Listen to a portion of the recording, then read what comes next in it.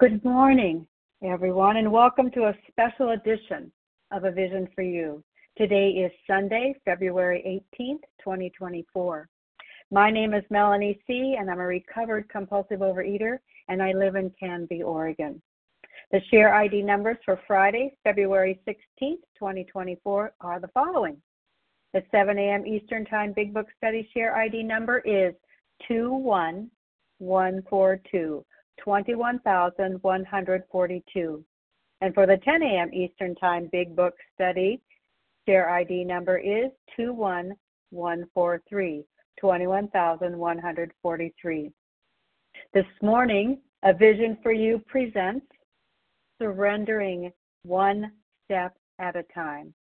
It is a privilege and an honor to hear the personal account of promise, hope, and truth of the power greater than ourselves, delivered through the practice of the 12 steps for a compulsive overeater like us.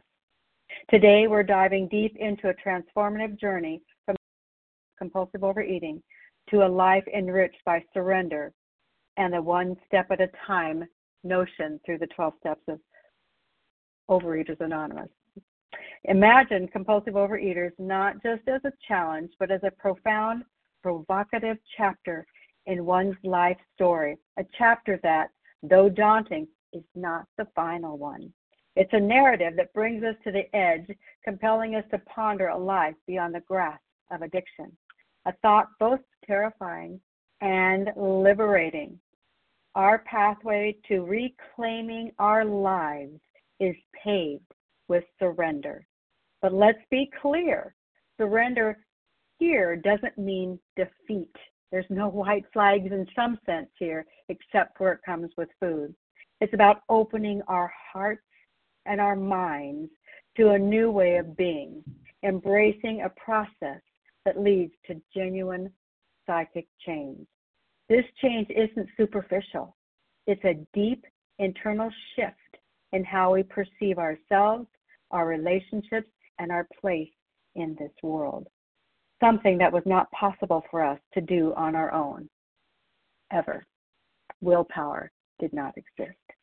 Today's speaker will share a personal tale of such transformation, illustrating how surrender served as the key to unlocking true freedom. It all begins with the acknowledgement of our powerlessness over compulsive overeating, an essential step that lays the foundation for recovery. This step is about recognizing the need for a complete rebirth, starting with total abstinence. As we navigate through the early stages of recovery, we confront the possibility of a higher power, a guiding light out of the darkness of addiction. Are we ready to embrace this guidance, to turn over our will and our lives to a powerful, life-changing force greater than ourselves? It's a journey marked by continuous surrender, each step a testament to our growing faith and willingness to change, step by step, on one to the other. But what does this surrender yield? A profound psychic change, a reawakening of sorts that alters our entire outlook. Old coping mechanisms, our ego, our stubborn self-will, they all give way to a fresh perspective, infused with new insights and understandings. This awakening allows us to see our lives with all their challenges and relationships in a new light, and it happens to us, not by us, but not without us. This transformation doesn't occur in isolation. It's fostered within a community of fellow on the path to recovery, where shared experiences and support reinforce the belief that change is not just possible, but within our reach finally. And at the heart of this journey is a deepening connection to spirituality, to a higher power that guides, supports, and ultimately facilitates our surrender. Embarking on a path that many of us know all too well, our speaker faced the daunting reality of compulsive overeating, a condition that doesn't just change the body, but the spirit. Yet through the haze of hardship, she discovered a powerful truth, the act of surrender. Far from being a defeat, a step towards liberation, a doorway to a life reimagined, a relationship with power, the yielding of self the yielding of self-will to thy will.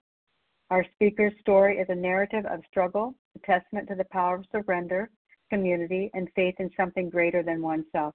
It's a story of hope and renewal and the promise of a life reclaimed. Please join us as we explore this journey, one step at a time, towards a future filled with grace, growth, and genuine freedom. Let's lean in and listen with our open hearts and minds as our speaker shares her personal odyssey from the grips of compulsive overeating to the freedom and clarity that come from genuine surrender. Join me in warmly welcoming a remarkable individual whose journey comes to inspire and guide those of us walking in the path together. Good morning this morning, our special speaker, Sigrid F. from Florida. Good morning, Sigrid. Good morning. Thank you so much. You can hear me okay? Loud and clear, mademoiselle. Okay, terrific. Good morning, everybody. My name is Sigrid F, and I am a recovered compulsive overeater. I live in Boca Raton, Florida. You know, the concept of surrendering has been an ongoing challenge for me. For a very long time, I had real difficulty understanding what the phrase, let go and let God, even meant. You know, that was a bumper sticker that really religious people put on their cars. And like Bill, I was a scoffer. I was taught to work hard for whatever I wanted, and that if at first you don't succeed, try again. I absolutely believed in God, but he had bigger problems to take care of. At that time, I truly didn't see that my thinking was often downright crazy and that it caused me tremendous pain. I started programming the 12 steps when the pain was finally unbearable and I was hopeless. Over time, I noticed that the longer I struggled for control, the worse the pain is. And I guess that's exactly as it's intended to be. God never asked me to struggle. I did that on my own. But God will apply greater and greater pressure until the pain is so great that I finally do surrender. And that's when the miracle happens. When I let go, the struggle is over, and peace can once again settle into my heart and my thinking. Acceptance of what is and trust that it is exactly as it should be quiets the noise between my ears. When I talk about surrender from now on, I'm specifically talking about surrendering to my higher power, not another person, not place, not a thing, or even to my own self-will, only to my higher power. Surrendering to my HP means that I relinquish control. I accept help, and I trust that a power greater than I am will guide me in the right direction. Some kind of surrender was necessary for me during every step of this program. So that's what I'm talking about today. But first, I'd like to start with my background. So my family, my dad was a functioning alcoholic. My mom was a food addict and a rager, and neither one of them ever got help. I'm one of 5 kids. My eldest sister has bipolar disorder. My second sister is in recovery, bulimic and a compulsive overeater. My eldest brother was a drug addict, committed suicide when he was 23. And my youngest brother doesn't appear to be an addict, but certainly has the disease of family alcoholism. I have 8 nieces and nephews. At least 3 have already had struggles with alcohol or drugs. Me, I'm a pretty much garden variety compulsive overeater. And having said that, I would really like to thank God, because all of these people in my family, except for my mother, are the ones who have addict behaviors, they're currently in recovery. So let's go back a little bit. I first remember my binge. The very first one was somewhere between I was 8 and 10 years old. I took the chewable vitamin C bottle and I went down into the downstairs bathroom. Clearly knew I shouldn't have been taking that, and just ate a whole bunch of them. I was a really active child. My mom really controlled our food. So I really didn't put on a lot of weight until college. And in college, the eating really began. I started yo-yo dieting from college until I joined OA when I was 48 years old. My primary food abuse through the years became dinner time. I could control my eating during the day, but by dinner time, I would continue to eat until I wanted to vomit every day. In 2013, I was complaining about my most recent weight gain to my second sister, and she asked me a pivotal question. Had I ever heard of OA? I had not, so I Googled it, and I found the Is OA Right for You quiz. And shocker, I got an A. So what did I do? Right! I went exactly back to Weight Watchers. Why? Because just like Bill on page 7 of Bill's story, my incredible behavior in the face of a desperate desire to stop was explained. Understanding myself now, I fared forth in high hope. Surely this was the answer, self-knowledge. And how do you think that worked out? Well, read the next sentence in the big book. It says, but it was not, for that frightful day came when I drank once more. That time I dieted for 9 months, and until I started down what I like to call the slow, slippery slope. It's an exponentially steepening hill where one bite one day turns into 2, then 4, then 8, then 16, and, well, you get the picture. In a very short time, I was back to eating until I wanted to vomit every night. Every morning I would swear I wasn't going to do it again, and every night I was sick, physically and emotionally. But this last time was different. This last time while I was eating and afterwards, I heard something. It was like an angel sitting on my shoulder, kindly whispering, "Do you see it this time? You can't control how much you eat. You can't do this alone." I didn't know it then, but that last slide back into the food was the beginning of my step 1. Big book, page 8, Bill says it eloquently. Quick stance stretched around me in all directions. I had met my match. I had been overwhelmed. Alcohol, in my case food, was my master. This was my first real programmed surrender, and I wasn't even in program yet. But I finally saw my powerlessness over food, and I truly believed there was no hope for me. OA was the last house on the block. So I joined OA in January 2014. In the beginning, I was very, very full of shame. I would only attend telephone meetings so that no one would be able to see me. Is it odd or is it God?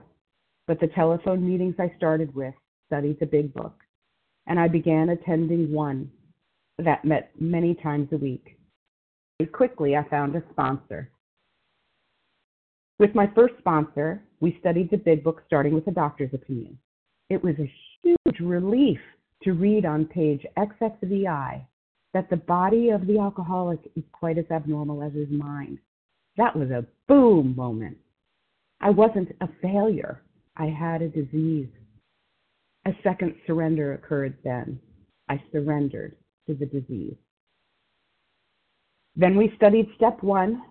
We admitted we were powerless over food, that our lives had become unmanageable. I worked with my sponsor through this step quickly because of the previous year's angel whispering in my ear. I was powerless over food, and OA was the last house on the block. There was nowhere else to go. If I'd had another idea, I'm sure I would have tried it. Diets, exercise, diet pills, therapy, none of it worked, and none of it would. I knew this in my heart and soul. I surrendered to this disease. Then came step 2, came to believe that a power greater than ourselves could restore us to sanity. I believed in God, but it never occurred to me that God would want to handle my food problems. Wasn't he or she too busy with real problems? I was raised with the phrase, if at first you don't succeed, try again. I thought self-reliance was expected. But I was out of ideas, and I knew I couldn't fix my food problem. I was literally crazy when it came to food. But this step clearly wanted me to believe that God could lead me from the crazy place I was in back to sanity. Did I think God could really do that? Well, no, I didn't. But just as Bill realizes on page 12, that it was only a matter of being willing to believe in a power greater than myself. I could believe that God had helped others, so just maybe this could work for me too. So what did I surrender in step 2? I had to surrender my old ideas about self-reliance and my belief that God couldn't help me with my food problems. On we went to step 3. We made a decision to turn all in our lives over to the care of God if we understood Him.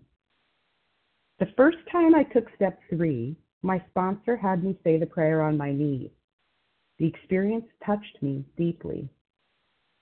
I surrendered my will and life over to the care of God. I wish I could tell you that I never took my will back, but that would be an utter lie. I can tell you that over the 10 years I've been practicing the steps, I've also been practicing surrendering my will and life to God, and that it's become more natural and easier as I learn and grow. From a food perspective, in the early days, I had started giving God control of my food by praying before and during meals, and quite honestly, it felt like a miracle, and it worked. Cravings subsided, and I started losing weight. After my third step, my sponsor asked me to begin attending a specific telephone meeting that was from 6 p.m. to 8 p.m. on Saturday evenings. I was working full-time. I had a husband and 2 kids still at home. It was always a juggle to balance my home and my work, and I was willing to go to another meeting, but not at that time. And so we parted ways. At that point, I felt strong enough to begin attending in-person meetings. So I went to 6 different in-person OA meetings and settled on a big book meeting on Sunday morning. There I found my second sponsor. I started the steps over using the OA 12 and 12. It took me all of that year to work through the steps. I worked slowly but thoroughly, and the food was down. Looking back, the adage, when the student is ready, the teacher appears, comes to mind. I wanted recovery. I wanted to feel better. I stayed the course. I studied. I did the assignments. I did what I was told to do. So step 4, made a searching and fearless moral inventory of ourselves. My sponsor directed me to use one of the familiar matrix formats found on the internet, and I did so as rigorously as I could. I would come to learn that this step was teaching me about how I think and why it leads me to the food. For the first time in my life, I had to surrender my anger and my resentments against others that I had perceived hurt me in order to look at my defects and the harm I had caused. To be very clear, I absolutely did not do this perfectly, but over time, I came to realize that it didn't need to be. I would continue to dig deeper and unpeel the layers of my crazy thinking with steps 10, 11, and 12. In step 5, admitted to God, to ourselves, and to another human being the exact nature of our wrongs. I remember sitting at an outside table for 2 at the Dunkin' Donuts close to my Sunday morning location. I was very nervous. My heart was pounding as I poured out secrets I thought I'd never tell anyone. I had to surrender my pride, my self-centered fear of being 100% honest with someone else. She listened and smiled and encouraged me. She was very loving and kind. I had so much judgment for myself, but she had none. When we finished, I felt clean. I felt freed from ropes I'd been strangling myself with. It was incredible. Step 6, we're entirely ready to have God remove all these defects of character. In studying this step, I was able to see some of my bigger defects of character, including my strong feelings of not being good enough, but that I was still better than you. My need to control people, places, and things, my need to be right, and my need to be heard. To make a new beginning, I needed to surrender my resistance to these defects and abandon myself to letting God take them from me. I did the best I could for a control freak, and I moved on to step 7. Humbly asked him to remove our shortcomings. I said the 7th-step prayer with my sponsor. Giving God my defects of character was a surrender of my pride. I meant the prayer when I said it, but my will crept back in over time, and I had to learn many lessons over and over. But at the time, I moved on to step 8. Made a list of all persons we had harmed, and became willing to make amends to them all. I referred back to my step 4 inventory and made my list. I then planned each amend and shared my plans with my sponsor. In order to make amends, I knew I had to surrender any remaining anger and resentments I was holding on to, so that the apology would be an apology for my side of the street and not an accusation of what they did on theirs. Step 9, made direct amends to such people wherever possible, except when to do so would injure them or others. And as the big book says on page 76, now we go out to our fellows and repair the damage done in the past. In this step, I had to surrender anything else that was in the way of the amends. Things like my pride, my need to be right, my need to be heard, they all had to be set aside. I made amends in many ways. Some were financial, some were face-to-face, and some were in writing. And there were 2 that, in discussing it with a few different people, I really felt would have harmed them. So I wrote them and I burned the letters. During this period of time, I learned the concept of living amends. I was responsible for my footwork and then had to trust God with the outcome. Part of my footwork was to do my very best not to repeat what I had done, not only to the person who I'd wronged, but to anyone. I had to change my behaviors and often my thinking to do this. And I definitely had to apologize multiple times for the same thing, but I just keep at it. Step 10, continue to take personal inventory, and when we were wrong, promptly admitted it. I learned that the right time to do a 10th step is when we would have turned to the food. According to the doctor's opinion on page XXVIII, that is when we are restless, irritable, or discontented. Let's pause here to talk about feelings. I don't like them. I didn't like them then. I don't like them now. But I used to deny them, avoid them, do everything I could to not feel them. And this was a really big roadblock for me. It took me years to learn to be aware of the disturbances, connect them to my feelings, then maybe see my part so that I could start to accept myself, others, places, and things as they are. In the early days, I had to start to recognize physical cues, like my heart beating too fast, or from my shoulder muscles creeping up to my ears and painful. Even when I could see the physical cues, I still had to force myself to pause and feel the feeling. That was incredibly hard for me to do, but I kept practicing. Sometimes all I could do was repeat in my head, God's plan is better than mine. I learned to go into a bathroom stall or take a walk to do a 10th step and pray. As time went on, I started noticing my feelings being triggered before the physical responses would start. And more recently, I can more frequently hear the negative messages between my ears that even start the feelings. And I can pause and I can question those messages and say, well, is that really truthful? This step has been both a lifesaver and a teacher for me. So what do I surrender during this step? I surrender my side of the street, my control, my desire for a different outcome.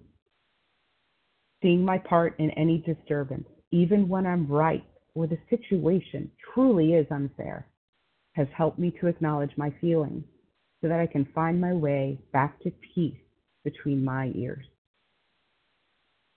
Step 11, thought through prayer and meditation to improve our conscious contact with God as we understood Him, praying only for knowledge of His will for us and the power to carry that out. This step has 2 distinct surrenders for me. First, I had to surrender to a new daily practice of seeking God's will. Second, I had to surrender my will regarding the outcome I wanted. To be honest, I wasn't very consistent with this step in my first couple of years. I did keep at it.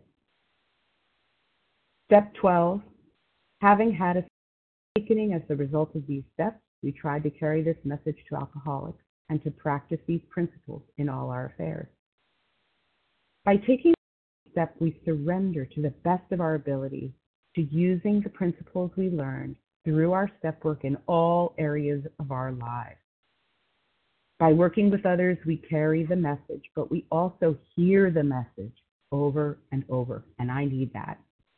My disease has a built-in forgetter. As the big book words on page 89 say, nothing will so much ensure immunity from drinking as intensive work with other alcoholics. I have found that to be true. In the next year, my second sponsor left the program, but my network grew and I learned a ton. Regardless, my food started slipping and sliding, and I started taking back my control of the food through dieting. What was wrong? I knew I needed help and found another sponsor, and she is still my sponsor today. In 2017, I restudied the steps using the Big Book and a Big Book study guide for OA. There were several changes that became foundational to my program, and each of them had new levels of surrender. From the start, my sponsor required that I write and send her a God letter every morning, and that I journal my grateful every night. I didn't realize it then, but that was the foundation for an 11th step practice of surrendering to God's will through prayer. She also showed me I had a step 1 problem. I knew I was powerless over food, but I had not connected to my life being unmanageable. I had a husband, 2 kids, great home, friends, corporate career, but I also had anxiety and panic attacks. Sometimes the anxiety would be so bad that I wouldn't sleep for several days. I wasn't peaceful in my head. I was finally able to surrender my unmanageable life to my higher power. The other thing that stood out dramatically in this second study was my understanding of steps 6 and 7. Sure, I wanted my defects removed, and I was happy to have God take them, but I was painfully not self-aware. Perhaps it's also my personality, but asking for all my selfishness, dishonesty, and fear to be removed when I didn't fully understand what I was asking for was a problem for me. I needed to understand my thinking at a deeper level, and I started to see a pattern of imbalance. I was very controlling and thought everything would be fine if everyone would just do what I said. But secretly, I didn't believe I was good enough, and I feared failure. Practically daily, my sponsor would answer my God letter with the words, "Acceptance is the answer to all your problems." Little by little, to understand what she meant and to surrender my defects to my higher power. For certain, holding on to them was not helping me to find serenity. And without serenity, I was going to find my way back to the food. Over the years, some defects were removed quickly and some slowly, and some I'm still working on. But now I know I'm holding on to them for some reason. I'm getting something out of them. Take my "I'm not good enough." Recently, I read that this is something I learned in my alcoholic home, and it's actually a lie that I've perpetuated. So I have an excuse, and I don't have to take responsibility for myself. So now I'm reminding myself that this is something I learned and it's not true, and I am good enough. Lastly, with the help of this sponsor, I started to see where I'd gotten the ball rolling faster, and my 10 steps grew in effectiveness. She also taught me the use of the sick man's prayer, the resentment prayer, and the set-aside prayer whenever I needed them. Honestly, I didn't believe they'd really work, but they did, and they do, and I still use them. One other thing that's important from 2017 is that I started listening to a Vision for You meeting. I admit today, at first, I had a lot of resistance to some messages I heard. I still thought I was a special snowflake and that I knew better than others. But I knew I needed help, so I stuck with it, with many reminders to myself that we are all sick people trying to help one another, and that not everything I hear is meant for me. In those early days, I prayed a lot to a higher power I really didn't think was going to do anything to help me, but somehow I got help. I started trusting that God's outcome was better than any I could plan, and little by little, My anxiety and my panic attacks became less frequent and less intense. Fast forward to 2020, I had acute back pain. There was a big decline in my physical ability to exercise. I couldn't walk a quarter mile. I couldn't stand for more than a minute. I declined into self-pity and fear, which I held on to. I didn't surrender any of it. I didn't trust God, and I was in denial. And during that year, I gained 10 pounds very slowly. In 2021, I went through with double hip replacement surgeries, but again, poor me. I didn't surrender my fears or trust God with my future, and I gained another 10 pounds. In early 2022, I started Pilates and cycling. A couple months later, that quiet inner voice of truth told me I needed to start participating in an 11-step nightly review train. God does for me what I cannot do for myself. Through the years, I questioned what was my abstinence supposed to be.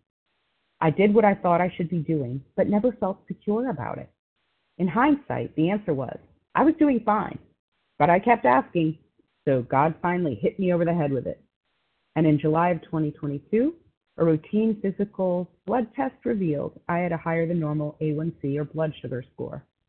It wasn't diabetes yet, but something was going on in my body.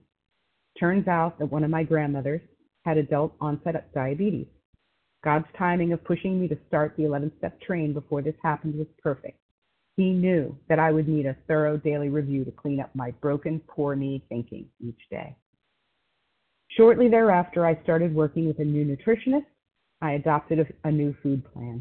It is actually really similar to my old one with some minor modifications, and it does include more consistent weighing and measuring. My food plan is focused on stabilizing blood sugar through diet, weight loss, and exercise.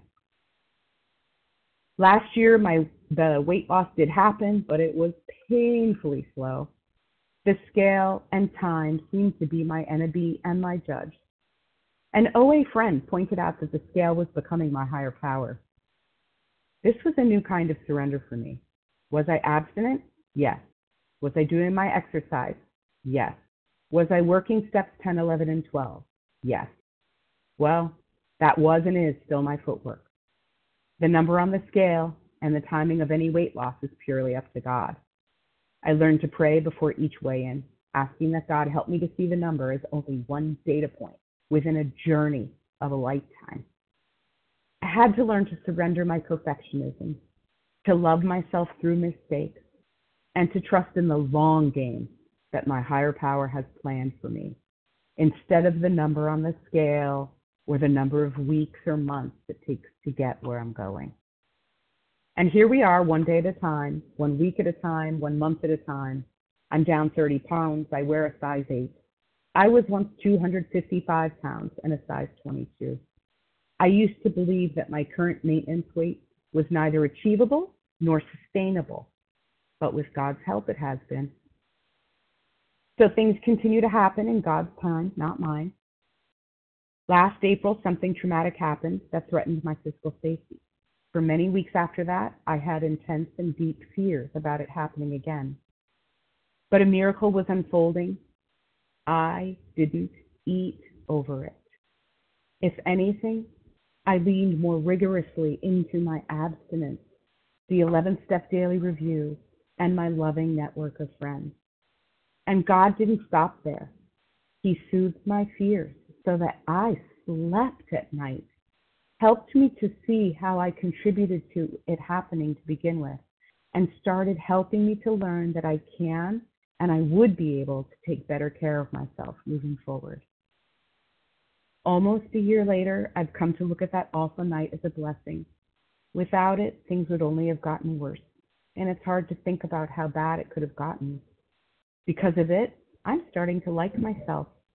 I'm learning how to replace negative self-talk with kindness, and I'm finally letting go of the I'm not good enough message. Another thing that is happening in God's control and timing is related to my high blood sugar. Despite my clean food, exercise program, and weight loss, my A1C has continued to creep up over the past 18 months. Most recently, my numbers rose to the point that my doctors put me on medication.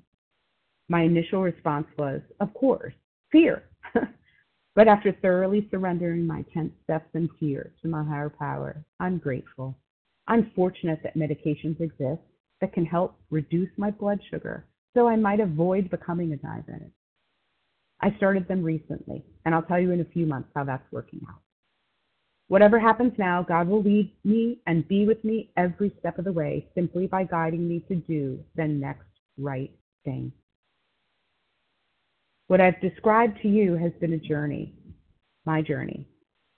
During it, there were times I felt lost and times I felt surrendered. When I'm surrendered, I am clearly directed to do something else, something more. The Big Book is clear about expanding our spiritual lives if we want to stay recovered. So this is what my spiritual life looked like 10 years ago compared to today. 10 years ago, I went to one in-person meeting a week. I fit studying the Big Book into my life, and it took me a full year to get through the steps the first time. I read one daily reader.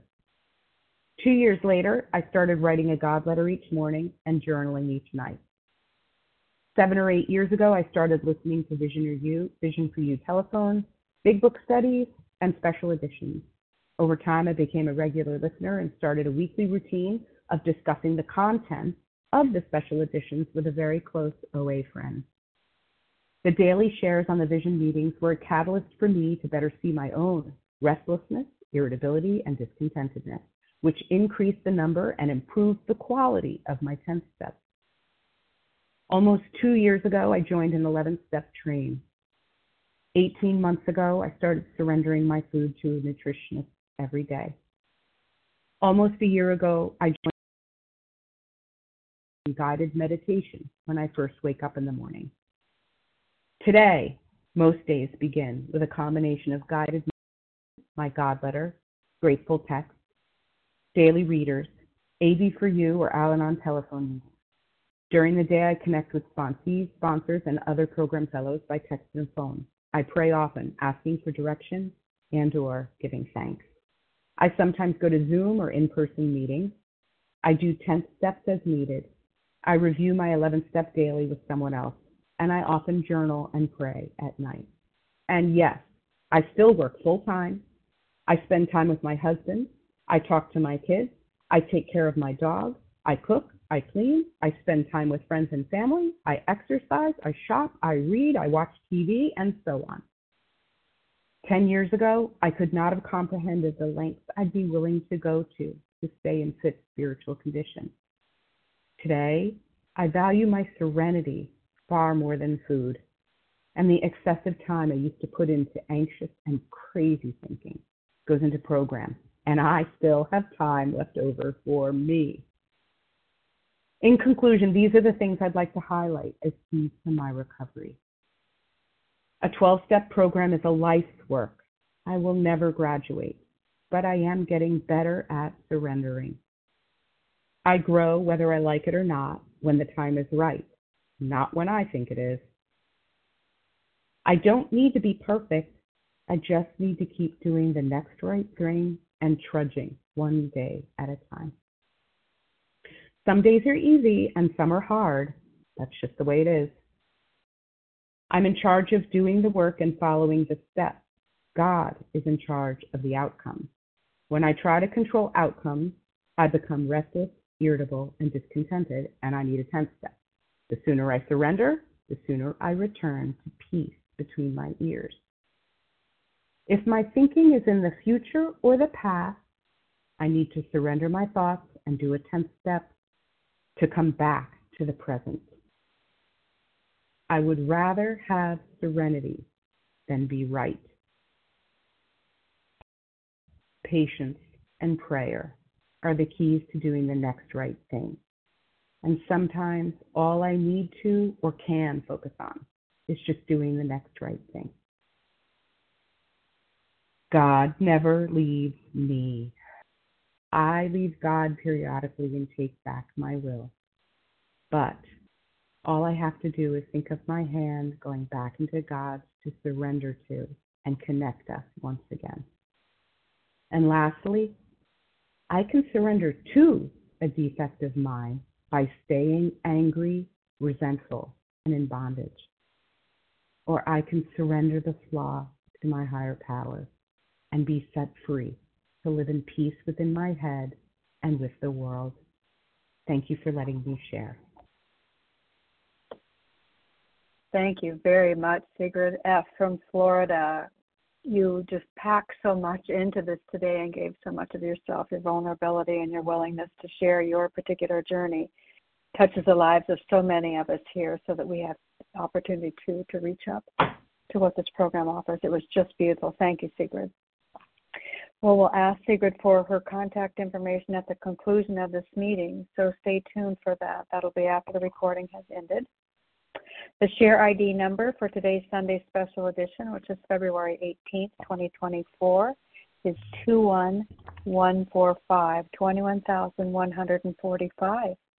You have an opportunity to go back and look at these points that were made here today to be able to follow the instruction, the prayer, and the gratitude that was offered here today. So, Sigrid, the lines are now open for questions if you're ready. If you have a question for Sigrid, oh, good. Please unmute your phone by pressing *1 on your phone keypad. Offer your first name, the first initial of your last name, and then your state so folks can get a hold of you if they need to. And then immediately upon asking your question, please press *1 again to remute your phone. Thank you so much. Questions ready for you.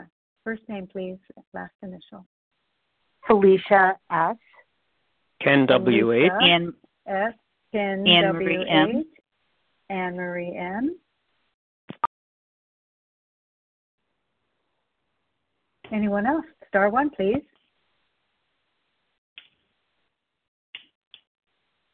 Okay, let's go with those three and get us started. That might warm things up a little bit.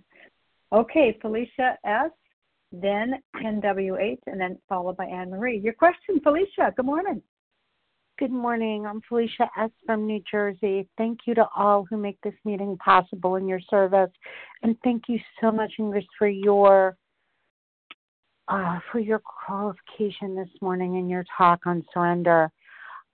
Could you possibly give us a little more insight to these God letters, how they started, like original instructions maybe, and what they've evolved into now? Thank you. Sure. So originally my sponsor was pretty vague about it. She just wanted me to do some sort of God letter in the morning where I would just get in the practice of talking to God. What that turned into over time is consistently, God, I can't, God can, I'm going to let him. The people and places and things that I can't do anything about, I pray for them. And my grateful. If there's something troubling me or I feel like I need extra support with something or help behaving in a new way or something, I will also put that in there. Does that help?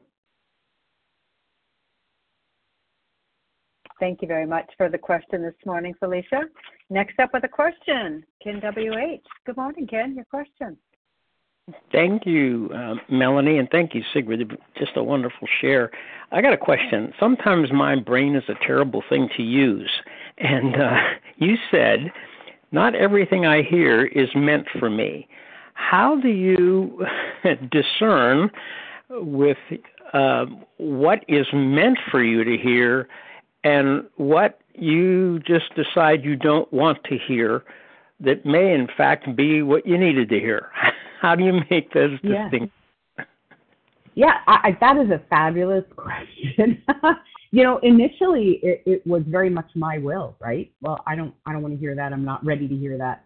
And to be honest, maybe being not ready to hear it was okay at the time, right? I feel like each of us is on our own journey.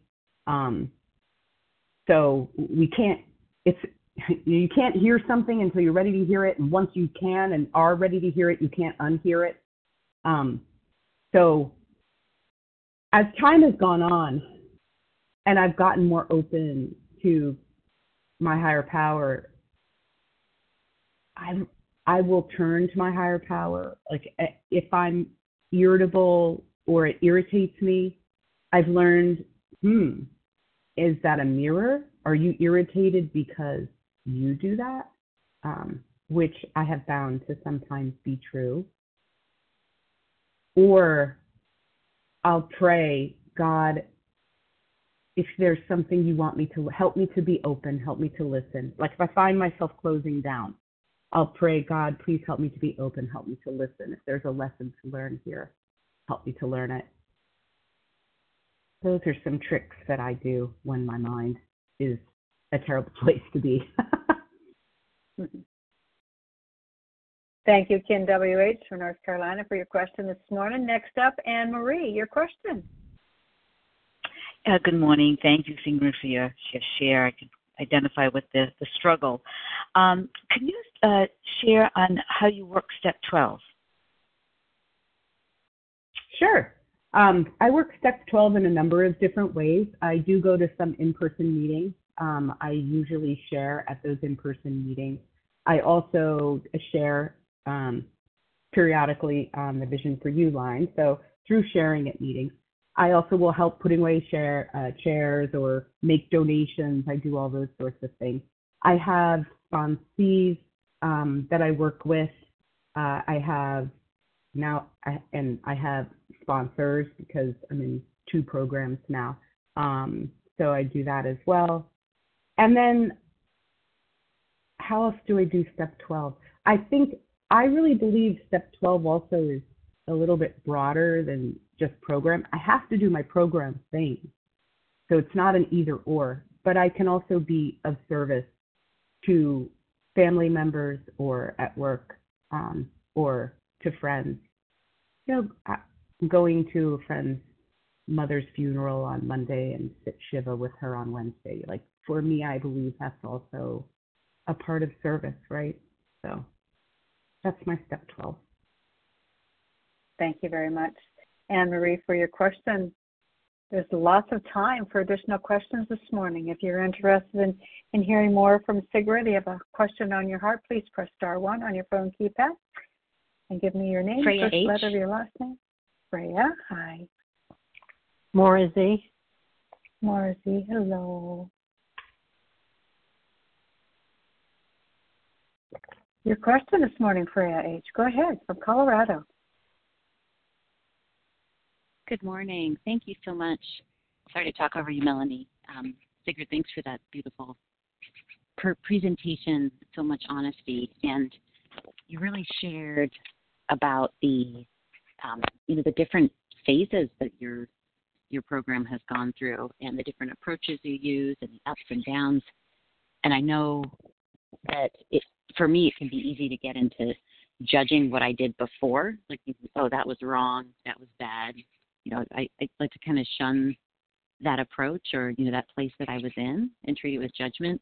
I didn't really hear that when you were sharing. I heard just a lot of honesty. So I'd love to hear if you have any comments on just the attitude that you take toward this entire recovery journey and whether you, I hope that makes sense. Whether you can see it as this is all part of the journey and God's been with me the whole time, or if there's any twinges of, I don't know, remorse or regret or anything like that. Thank you. You're welcome. I would say I definitely have had regrets that I didn't even get into program until I was 48. I don't know, what is that? I guess I was 18 when I went to college, so 30 years of yo-yo dieting and my thinking getting crazier and crazier. Regrets that I didn't see things sooner or didn't surrender sooner, but honestly, it all happened. I truly believe today it all happened exactly as it was supposed to be for me. I don't believe everyone's journey is identical. I actually think everyone's journey is a little bit unique. And when each of us is ready to be able to see something, and why couldn't I, see something 15 years ago that's so obvious today. I don't know, but I couldn't. And I guess today I accept that it took what it took, and I'm just grateful to be where I am. Looking at the past, if I'm looking at the past or I'm looking at the future, I am not in the present. And those things are really dangerous for me. And that means I have to do a 10th step. So if I'm in too much regret and I'm, banging myself over the head for not being smarter sooner or something, well, how is that helping my program today? It's actually not. It's going to drive me back to the food. So it has to be a 10th step.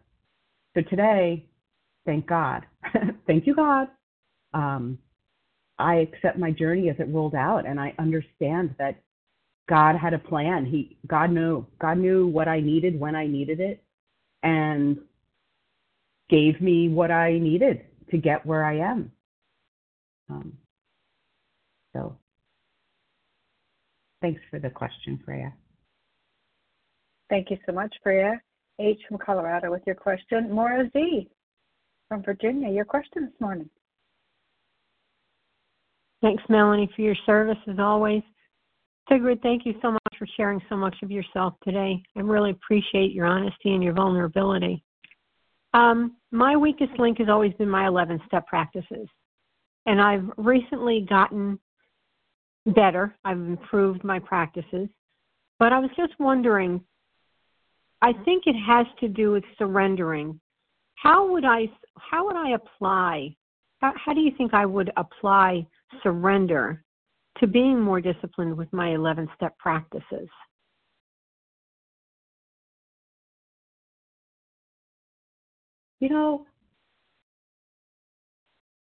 There's a beauty in the discipline each night of remembering my grateful.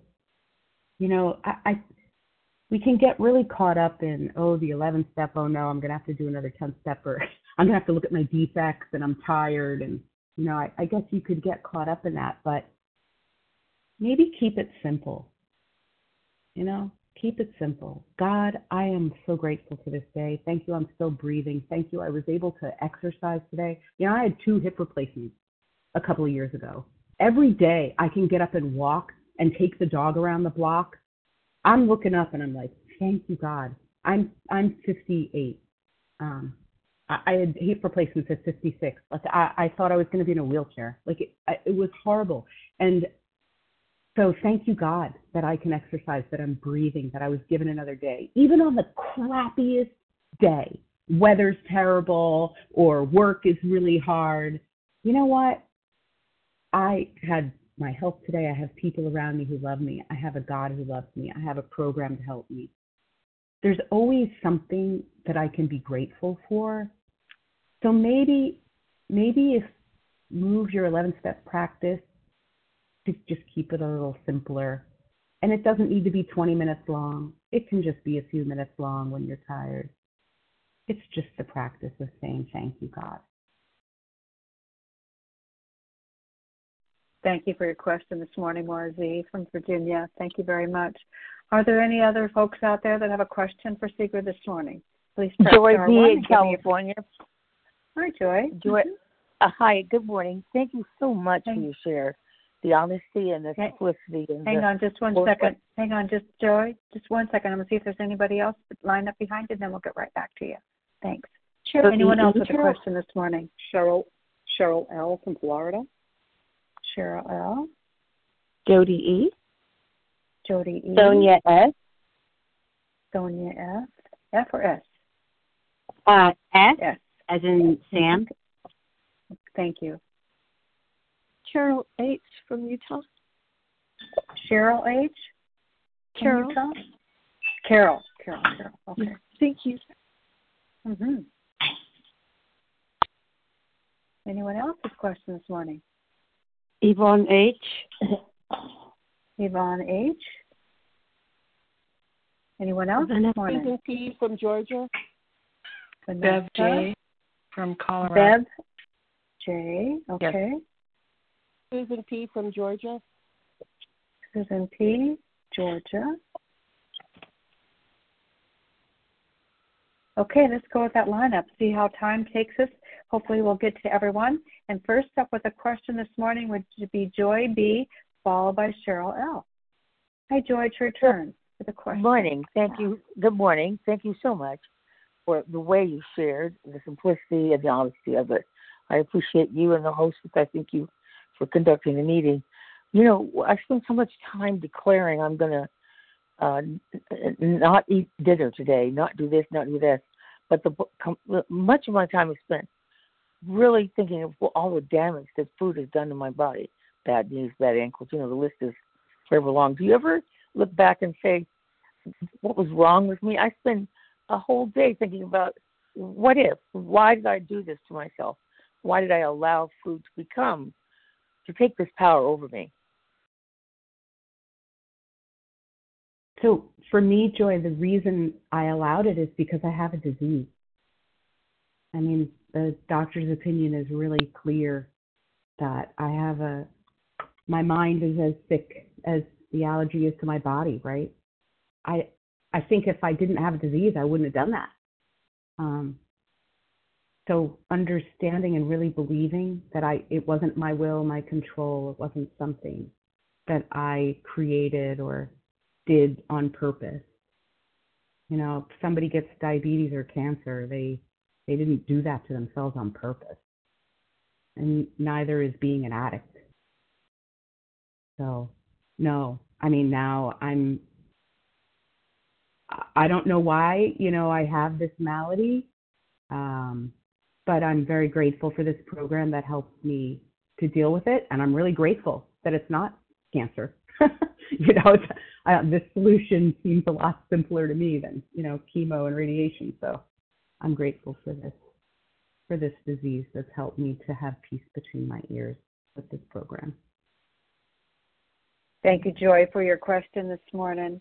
Cheryl L., you're up next, followed by Jody E. Let's start one, Cheryl.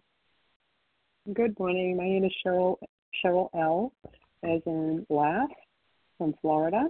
Can I be heard? Oh, loud and clear. Step right in. Okay, great. Thank you so much. I really appreciate your share this morning, and I appreciate your talking about surrender.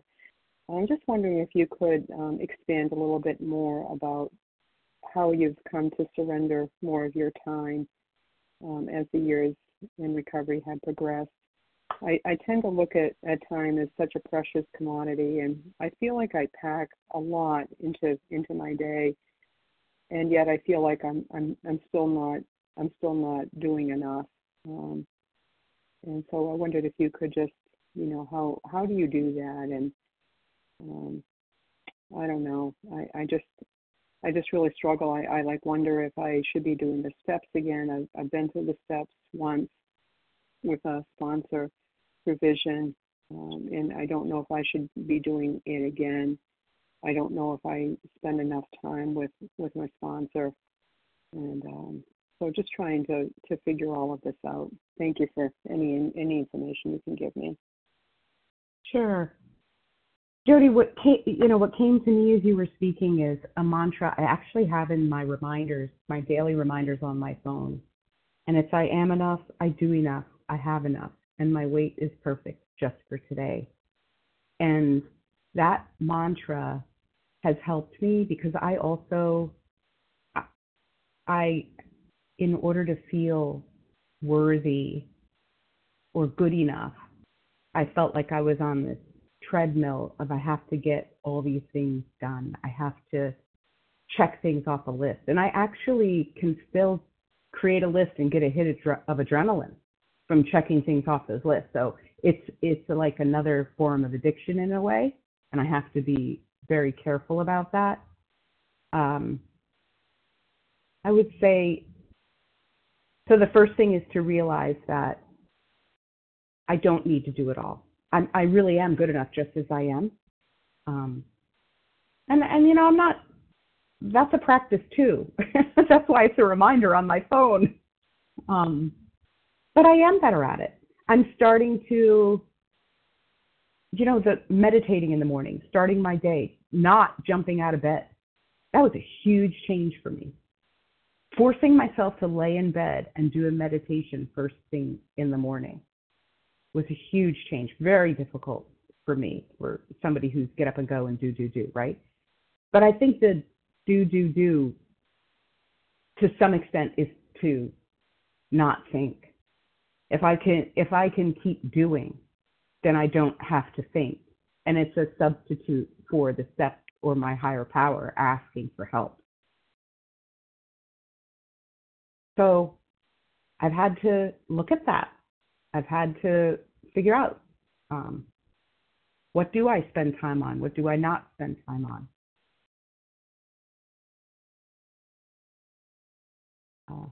I think a lot of it's with my sponsor, with my higher power, with my fellows. And then it's honesty. Am I taking on others' responsibilities? Am I doing things that really someone else should be doing? Am I asking for help, participating in a family, or am I the caregiver and I'm doing everything for them? Because that's not okay either, right? So I think this is a toughie. I can't in one question on a phone, and it's probably not just me. I think that's a great question to ask a whole lot of your network of fellows and talk to God and start figuring out maybe where some of those things need to fall off so that you can spend a little bit more time with your higher power. Thank you, Cheryl, for your question this morning. Next up, Jody E. Your question, please, followed by Sonia F.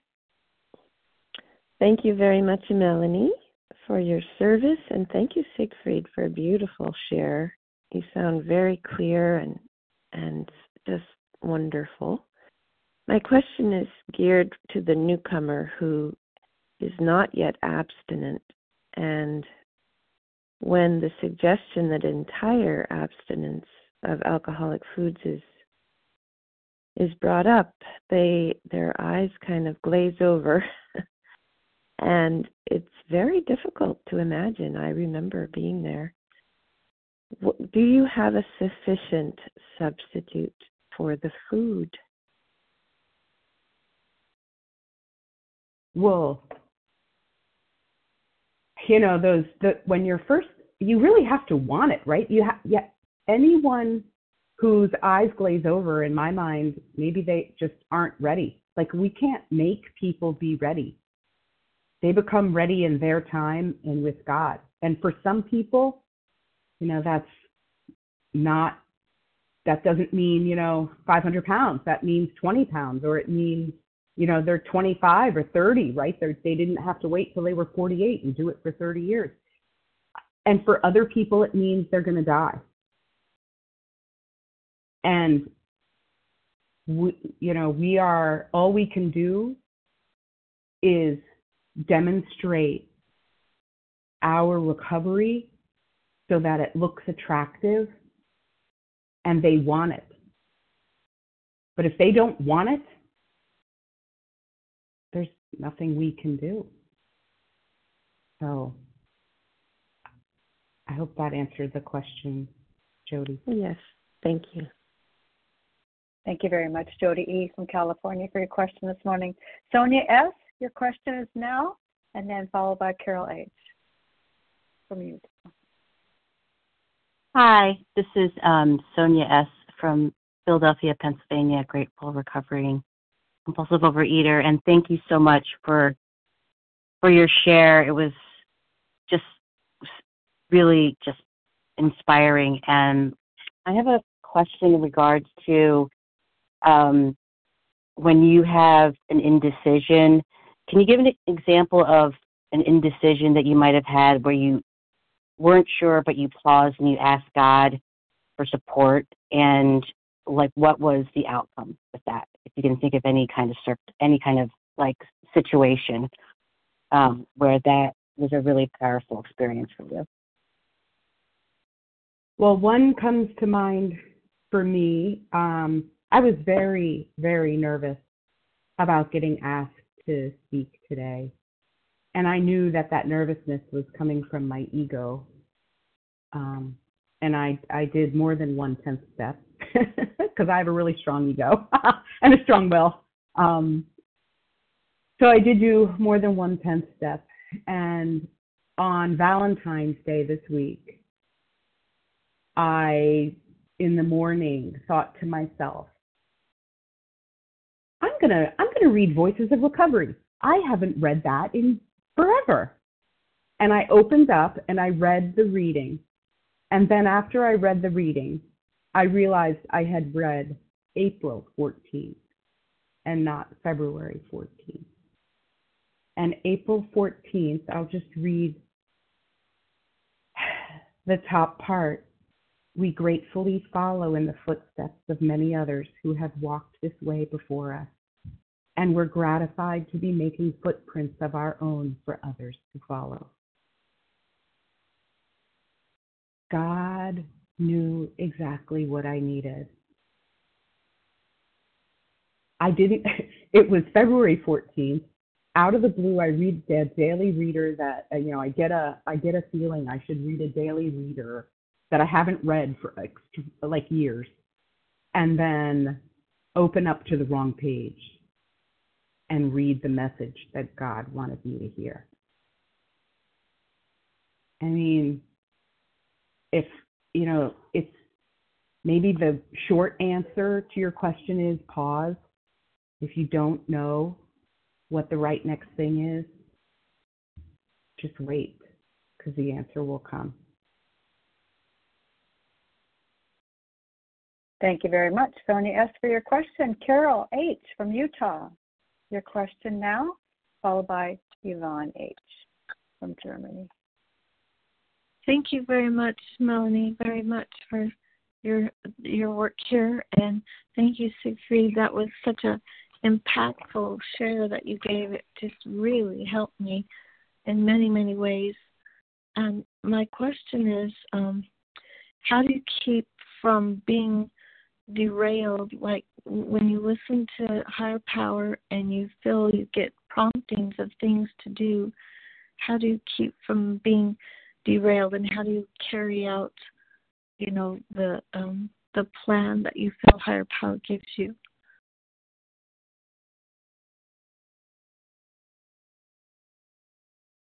Well, if I'm being derailed, I'm in my will. Mm-hmm. And if I'm following God's path, things roll out pretty smoothly, even when you think they're not going to, So, and oh, by the way, God's going to get his way. So I can fight and struggle, and that's what it looks like when I am derailed. And I do, right? I'm an addict. I still think like an addict. That's why I need this program. But there is a point in the struggle, usually, typically, where, God's going to, the rod and the staff, right? God's going to, hey, Sigrid, nope, don't go that way. It's like me with the dog on the leash. No, Ellie, we're not going to walk that way. We're going to walk this way today. And sometimes that, I'll get jerked in that direction, and sometimes just a gentle push. But, I when I stay in God's path, my path is clear. I am confident in my heart, soul, stomach, in what the next right thing is. And when I am in my own will, that's it. It all feels like clenched up. You feel more clenched up. You don't feel relaxed. Boy, was that, I hope that wasn't way out there for you. Well, thank you. I tried. Okay. You did excellent. Thank you. Thank you, Carol H., for your question this morning. Yvonne H., your question this morning. Well, I guess it would be afternoon for you. You're in Germany, right? Yes. Thank you so much, Melanie, for your service, and thank you, Sigrid. Wonderful share. Yes, I've a question. I hear that people in OA do the 10th step with other people, like they call somebody to do the 10th step. And I wanted to know, do you do the 10th step with your higher power, or do you call somebody else? So I typically, so the answer with 10 steps for me is it depends. Most of the time, I do not just do a 10 step with my higher power. I mean, there are times when I recognize right away that I'm getting into self-will and I ask God for help and move forward. But I would call it almost like a teeny tiny mini 10th. It's not really a full 10th step. If I'm going to do a 10th step, I usually write them. I am much better writing something out. I can't risk through all of my defects. I need some time to write down the thoughts in my head. Everything gets jumbled up in my head in a 10th step. So I need to splat it out. So I usually use an app on my phone to write out what the problem is, what the impact of the problem is, where I've been selfish, dishonest, and afraid. And then at the end of that, I'll write a letter to God asking for the removal of my defects and to help me be better, help me to be useful, help me to return to usefulness to God. So, and then I'll send that to a close fellow. And then depending on the item, like if I know what's wrong and the other person doesn't have any feedback for me, it might just stop there. Or if it just feels too deep and I need to talk about it, or the other person has feedback for me, then we connect and we talk about it. So that's typically what my 10th steps look like. But I do sometimes just do them over the phone. Yeah, and I'm flexible with however anyone likes to do 10 steps. I think it's kind of a personal practice thing, Yvonne. Like you have to find what is the best way for you to connect with your parts. And I think that's a little different for everybody. Thank you very much, Yvonne, for your question today. And I just want, if you don't mind, Sigrid, just to insert here that on page 84 of the Big Book, on the second paragraph down, there are clear-cut directions, too, on how to work a 10th step. And it's a 4-point process here that is really helpful and clearly lined out, not very complicated. And so for the purposes here, just to kind of to give a little crescendo you were talking about, Sigrid, is that there are very, very clear directions. Page 84, second paragraph for folks that want to continue to that way too. Thank you, Melanie. Yeah, I do. Yeah. I use the app, these directions, but I need a format for these directions. But 100%, totally agree. Mm-hmm. So next question comes from Vanessa G. Star one, Vanessa. Hi, good morning. Good morning, Melanie. Good morning, Sigrid. Thank you both for your wonderful service. My question is, in talking about 11th step practice and surrendering, I find myself trying to make it happen as opposed to letting it happen, I guess. So I listened to your progression this morning, and wonder if maybe I'm just pushing too hard. I do my 11th step in the morning by myself. I do it again with 2 sponsees in the morning. I listen to a couple of vision meetings. I have a couple of daily readers. And yet it still doesn't feel like enough. So I know that it's about me and my wanting to do something more than I'm doing. But maybe you could help me with that a little bit. And thank you again for all of your love and service in this program, both of you.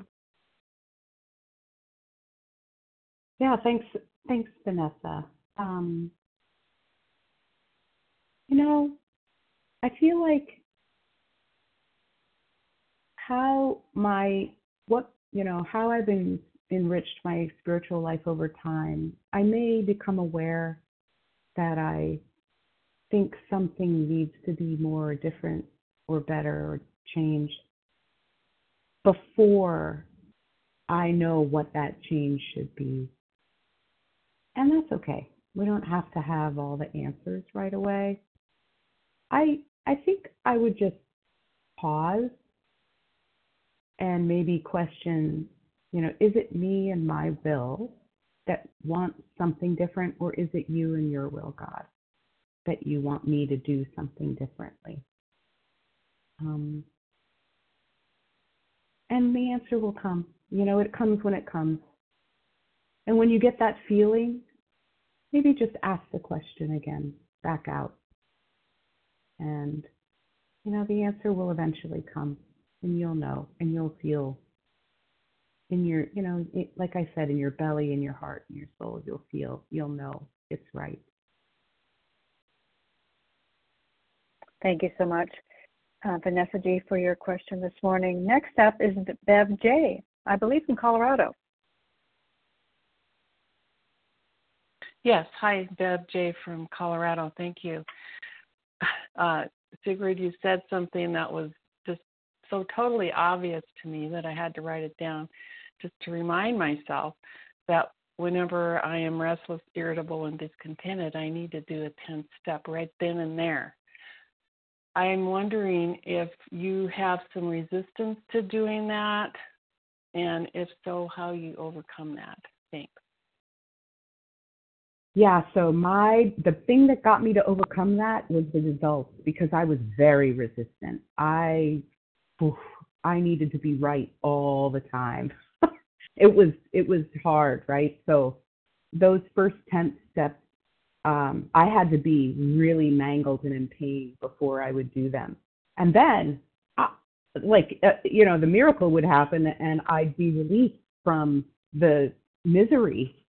And yet I had to do that over and over and over until now, today, when something happens, I want to do a 10th step because I don't like the I don't like the feeling anymore. I don't like that pain between the ears, that noise, the crazy. I've gotten so I jealously guard. I jealously guard my serenity. It is such a nicer place to live. I'm a better service to others, God, me, myself, than I am when I'm not. But nothing. The thing that got me to change is over and over the results. That's what got me to change. I had to I needed repeatedly to be petted and told and given the miracle before I finally realized I want to do this. This isn't something I have to do. This is something I want to do. Thank you very much, Bev J. from Colorado, for your question this morning. Let's see, Susan P. from Georgia. Are you ready for your question? Star one. Yes, I am. Can I be heard? You can, loud and clear. Just come in swinging, Susan. We'll let you know. Okay, thank you. I have two questions. I've been a chronic relapser, and as I've listened to your presentation, I'm going to go back and re-listen to it and write down all the suggestions that you've made. But sometimes I feel a little overwhelmed because, of course, I want to jump in and do everything that you do. So I know we say easy does it, but do it. So do you have any suggestions about how to restart my program? And the second question I have is, I came to realize as you were talking that, ironically, my life is really, really great today. And so I have a lot of shame about not having worked my program as I should. And I feel like I've let God down. And it's been very hard for me, to let go of that shame, feeling like I've been ungrateful to God for his blessings. So, if you have any comments, I would like to hear it. Sure. So in terms of restarting program, this program is about finding your connection with God. So for me, the two things that I would say to restart are some sort of God letter meditation and God letter, or connection with a higher power first thing, literally first thing when you open your eyes, and then some sort of journaling and grateful before you go to bed, before you go to sleep. To me, those are the pivotal things to the connection to God that over time has helped me to be and stay connected. Okay. The second thing. Yeah. The second thing was the shame, right? That not, that about letting God down. And that one, so I have to tell you, there was a boom moment for me a couple of years ago, because I did a lot of that negative self-talk too. I still do sometimes, but somebody pointed out to me that when we keep the negative spotlight on ourselves, it's just another way to keep the focus on us. It's just another way to be self-centered. It's like, it's like the dog, whether you're nice to the dog and you pet it and you feed it and you give it, or you beat the dog, it will come back for more. And that was a big realization for me, that me, wanting to beat myself up and the shame and, I've let God down, and all of that is just another way for my disease to keep the focus on Sigrid. I hope that makes sense. Yeah, it does. Thank you so much, Sigrid. Appreciate it. You're welcome. Thank you, Susan P. Could you say what's in your God letters?